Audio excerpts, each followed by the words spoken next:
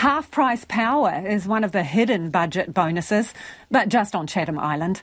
The government's spending close to $11 million setting up a wind turbine and battery system that will provide the island with renewable energy.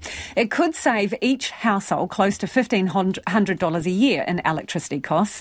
Just the thought of it has Chatham Islands Mayor Monique Croon buzzing. Look, we were so pleased to hear the news yesterday afternoon, and certainly as far back as I remember, and it's well over 20 years, affordable energy and alternative energy other than diesel generators has not come to fruition. It's been frustrating time. So starting off with a hydro and then a previous wind generator, and then being back on the diesel generators currently with the at times at $1.37 per unit. Currently it's about $1.14 per unit. So it is much welcome news, and especially to hear that our our electricity unit price will be half of what it is. So we've been currently paying, probably 5 times more than anyone in New Zealand, and probably the highest energy costs in the world.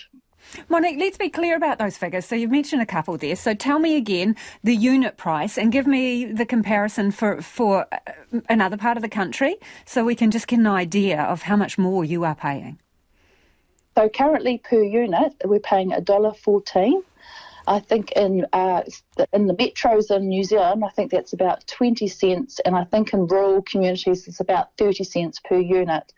So it certainly is very, very expensive, and during the winter is unaffordable for most households, and also for businesses who rely on, say, freezers. It's just unaffordable. So what, do people go cold, turn off heaters, that kind of stuff? Well, they might use a bit of wood and maybe turn lots of lights off.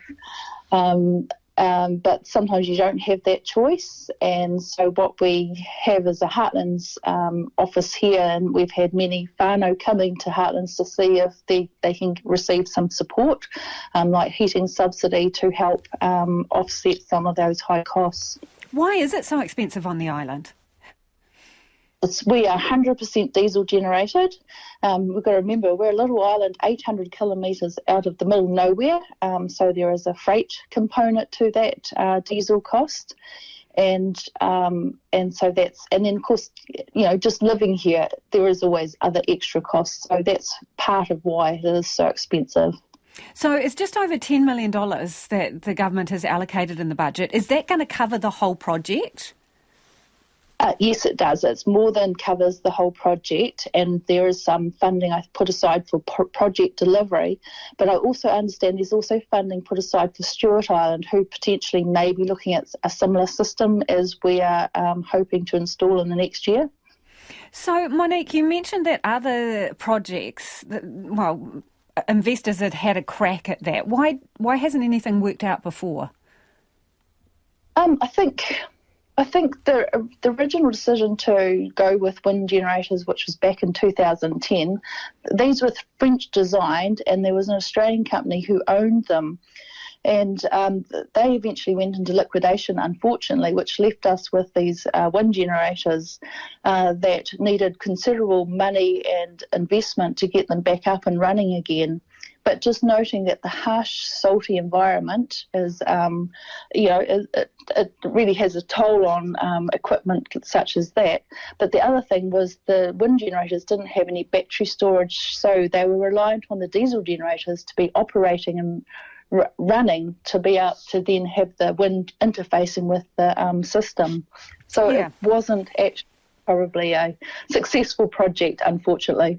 Whereas this will be totally renewable energy. When do you hope it's up and running by? Well, hopefully, I'd like to think a year. I think all systems are ready to go to start the project. But a year, 18 months, I think would be realistic. And you're a windy paradise, so it's going to work out brilliantly, isn't it? Yes, it's better finding the place where there's consistent wind rather than very, very strong winds, which we do experience at times. But I think there's been a lot of work, research done. This project's been in the planning stage for at least two to 3 years. All it required was the funding, much needed funding. Yeah, and is turning on the lights ever going to be as exciting when this happens? It's going to be great for you guys. Well, it'd be more exciting getting the account when it's half of what it is now. And that is the Chatham Islands Mayor, Monique Croon there.